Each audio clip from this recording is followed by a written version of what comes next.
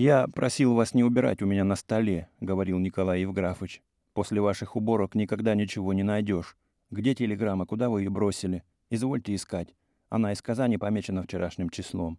Горничная, бледная, очень тонкая, с равнодушным лицом, нашла в корзине под столом несколько телеграмм и молча подала их доктору. Но все это были городские телеграммы от пациентов. Потом искала в гостиной и в комнате Ольги Дмитриевны. Был уже первый час ночи. Николай Евграфович знал, что жена вернется домой не скоро, по крайней мере, часов в 5. Он не верил ей, и когда она долго не возвращалась, не спал, томился и в то же время презирал и жену, и постель, и зеркало, и бонбоньерки, и ландыши, и гиацинты, которые кто-то каждый день присылал, и которые распространяли по всему дому приторный запах цветочной лавки. Такие ночи он становился мелочен, капризен и придирчив, и теперь ему казалось, что ему очень нужна телеграмма, полученная вчера от брата, хотя эта телеграмма не содержала в себе ничего, кроме поздравления с праздником. В комнате жены на столе под коробкой с почтовой бумагой он нашел какую-то телеграмму и взглянул на нее мельком. Она была адресована на имя тещи для передачи Ольги Дмитриевны из Монте-Карло с подписью «Мишель». Из текста доктор не понял ни одного слова, так как это был какой-то иностранный, по-видимому, английский язык. Кто этот Мишель, почему из Монте-Карло и почему на имя тещи? За время 7-летней супружеской жизни он привык подозревать, угадывать, разбираться в уликах, и ему не раз приходило в голову, что благодаря этой домашней практике из него мог бы выйти теперь отличный сыщик. Придя в кабинет и начавший соображать, он тотчас же вспомнил, как года 1,5 назад он был с женой в Петербурге, завтракал у Кюба с одним своим школьным товарищем, инженером путей сообщения, и как этот инженер представил ему и его жене молодого человека лет 22, которого звали Михаилом Ивановичем. Фамилия была короткая и немножко странная — Рис. Спустя 2 месяца доктор видел в альбоме жены фотографию этого молодого человека с надписью по-французски на память о настоящем и в надежде на будущее. Потом он раза 2 встречал его самого у своей тещи.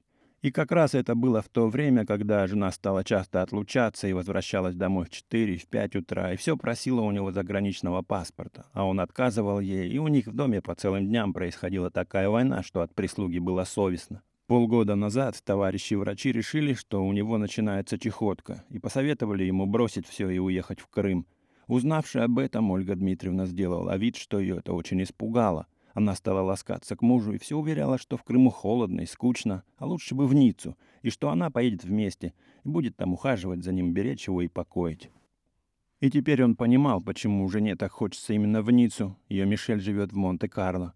Он взял английско-русский словарь и, переводя слова и угадывая значения, мало-помалу составил такую фразу: «Пью здоровье моей дорогой возлюбленной, 1000 раз целуя маленькую ножку. Нетерпеливо жду приезда».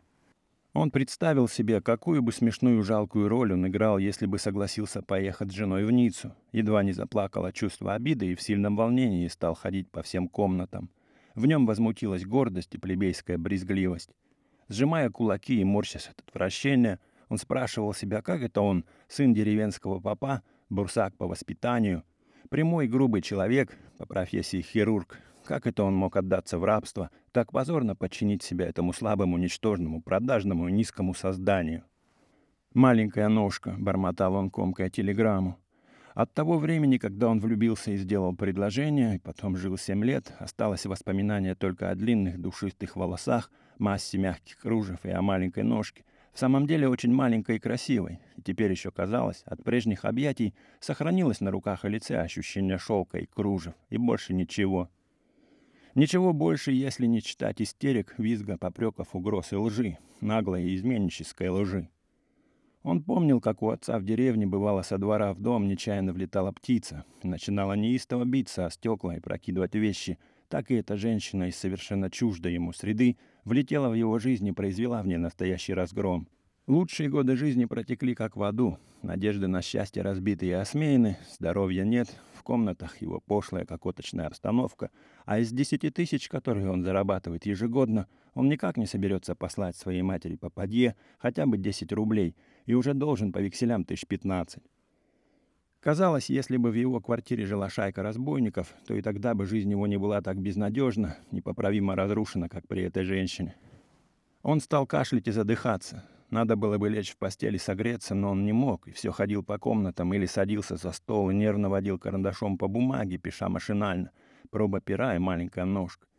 К 5 часам он ослабел и уже обвинял во всем одного себя, Ему казалось, что если бы Ольга Дмитриевна вышла за другого, который мог бы иметь на нее доброе влияние, то, кто знает, в конце концов, может быть, она стала бы доброй, честной женщиной. Он же плохой психолог и не знает женской души, к тому же не интересен и груб. «Мне уже осталось немного жить», — думал он. «Я труп и не должен мешать живым. Теперь, в сущности, было бы странно и глупо отстаивать какие-то свои права. Я объяснюсь с ней, пусть она уходит к любимому человеку, дам ей развод, приму вину на себя». Ольга Дмитриевна приехала, наконец, и, как была в белой ротонде, шапке и в калошах, вошла в кабинет и упала в кресло. «Противный толстый мальчишка», — сказала она, тяжело дыша, и всхлипывала. «Это даже нечестно и гадко», — она топнула ногой. «Я не могу». «Что такое?» — спросил Николай Евграфович, подходя к ней. «Меня провожал сейчас студент Азарбеков. Потерял мою сумку, а в сумке 15 рублей. Я у мамы взяла». Она плакала самым серьезным образом, как девочка, и не только платок, но даже перчатки у нее были мокры от слез.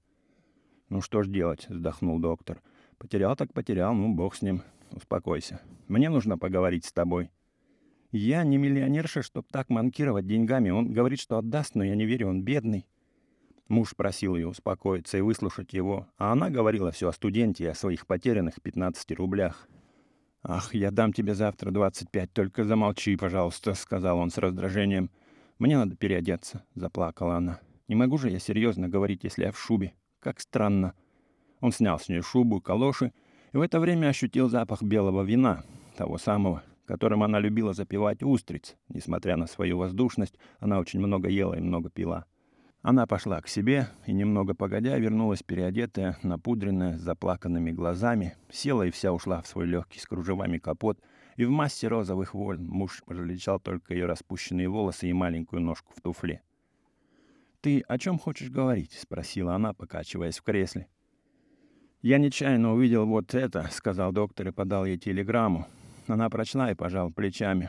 «Ну что ж», — сказала она, раскачиваясь сильнее, — «это обыкновенное поздравление с Новым годом и больше ничего. Тут нет секретов. Ты рассчитываешь на то, что я не знаю английского языка. Да, я не знаю, но у меня есть словарь.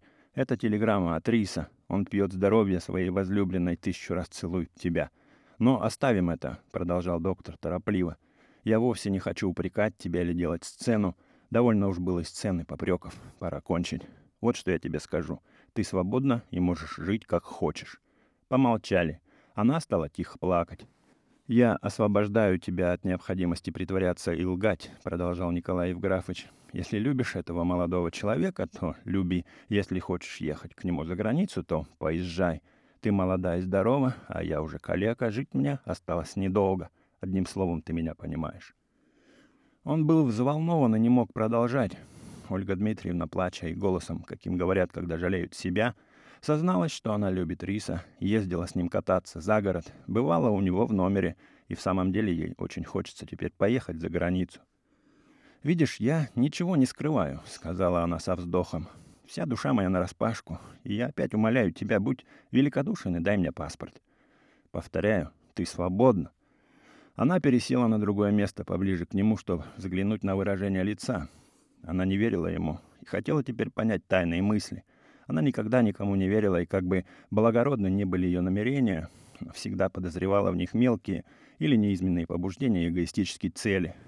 И когда она пытливо засматривала ему в лицо, ему показалось, что у нее в глазах, как у кошки, блеснул зеленый огонек. «Когда же я получу паспорт?» — спросила она тихо. Ему вдруг захотелось сказать, что никогда, но он сдержал себя и сказал: «Ну, когда хочешь. Я поеду только на месяц. Ты поедешь к Рису навсегда. Я дам тебе развод, приму вину на себя, и Рису можно будет жениться на тебе». «Но я вовсе не хочу развода», — живо сказала Ольга Дмитриевна, делая удивленное лицо. «Я не прошу у тебя развода, дай мне паспорт, вот и все». «Но почему же ты не хочешь развода?» — спросил доктор, начиная раздражаться. «Ты странная женщина. Какая ты странная, если ты серьезно увлеклась, и он тоже тебя любит, то в вашем положении вы оба ничего не придумаете лучше брака. Неужели ты еще станешь выбирать между браком и адюльтером?»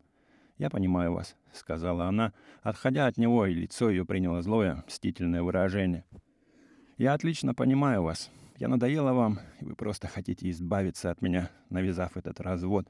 Благодарю вас, я не такая дура, как вы думаете. Развода я не приму от вас и не уйду. Во-первых, я не желаю терять общественного положения, продолжала она быстро, как бы боясь, что ей помешают говорить. «Во-вторых, мне уже 27, Аристу 23. Через год я ему надоем, и он меня бросит. В-третьих, если хотите знать, я не ручаюсь, что это мое увлечение может продолжаться долго. Вот вам, не уйду я от вас». «Так я тебя выгоню из дому!» — крикнул Николай Евграфович и затопал ногами. «Выгоню вон, низкая, гнусная женщина!» «Увидимся», — сказала она и вышла. Уже давно рассвело на дворе, а доктор все сидел у стола, водил карандашом по бумаге и писал машинально «Милостивый государь» и «Маленькая ножка». Или же он ходил и останавливался в гостиной перед фотографией, снятой 7 лет назад, вскоре после свадьбы, и долго смотрел на нее. Это была семейная группа. Тесть, теща, его жена, Ольга Дмитриевна, когда ей было 20 лет, и он сам в качестве молодого счастливого мужа. Тесть, бритый, пухлый, водяночный тайный советник, хитрый и жадный до денег. Теща, полная дама с мелкими и хищными чертами, как у хорька, безумно любящая свою дочь и во всем помогающая ей. Если бы дочь душила человека, то мать не сказала бы ей ни слова и только заслонила бы ее своим подолом. У Ольги Дмитриевны тоже мелкие и хищные черты лица, но более выразительные и смелые, чем у матери. Это уж не хорек, а зверь покрупнее. А сам Николай Евграфович выглядит на этой фотографии таким простаком и добрым малым, человеком-рубахой. Добродушная семинарская улыбка расплылась по его лицу, и он наивно верит, что эта компания хищников, в которую случайно втолкнула его судьба, даст ему и поэзию, и счастье, все то, о чем он мечтал, когда еще студентом пел песню «Не любить, погубить значит жизнь молодую». Я опять с недоумением спрашивал себя, как это он, сын деревенского попа, по воспитанию бурсак, простой, грубый и прямой человек, мог так беспомощно отдаться в руки этого ничтожного, лживого, пошлого, мелкого по натуре, совершенно чуждого ему существа. Когда в 11 часов он надевал сюртук, чтобы ехать в больницу, в кабинет вошла горничная. «Что вам?» — спросил он. «Барыня встала и просит 25 рублей, что вы давеча обещали».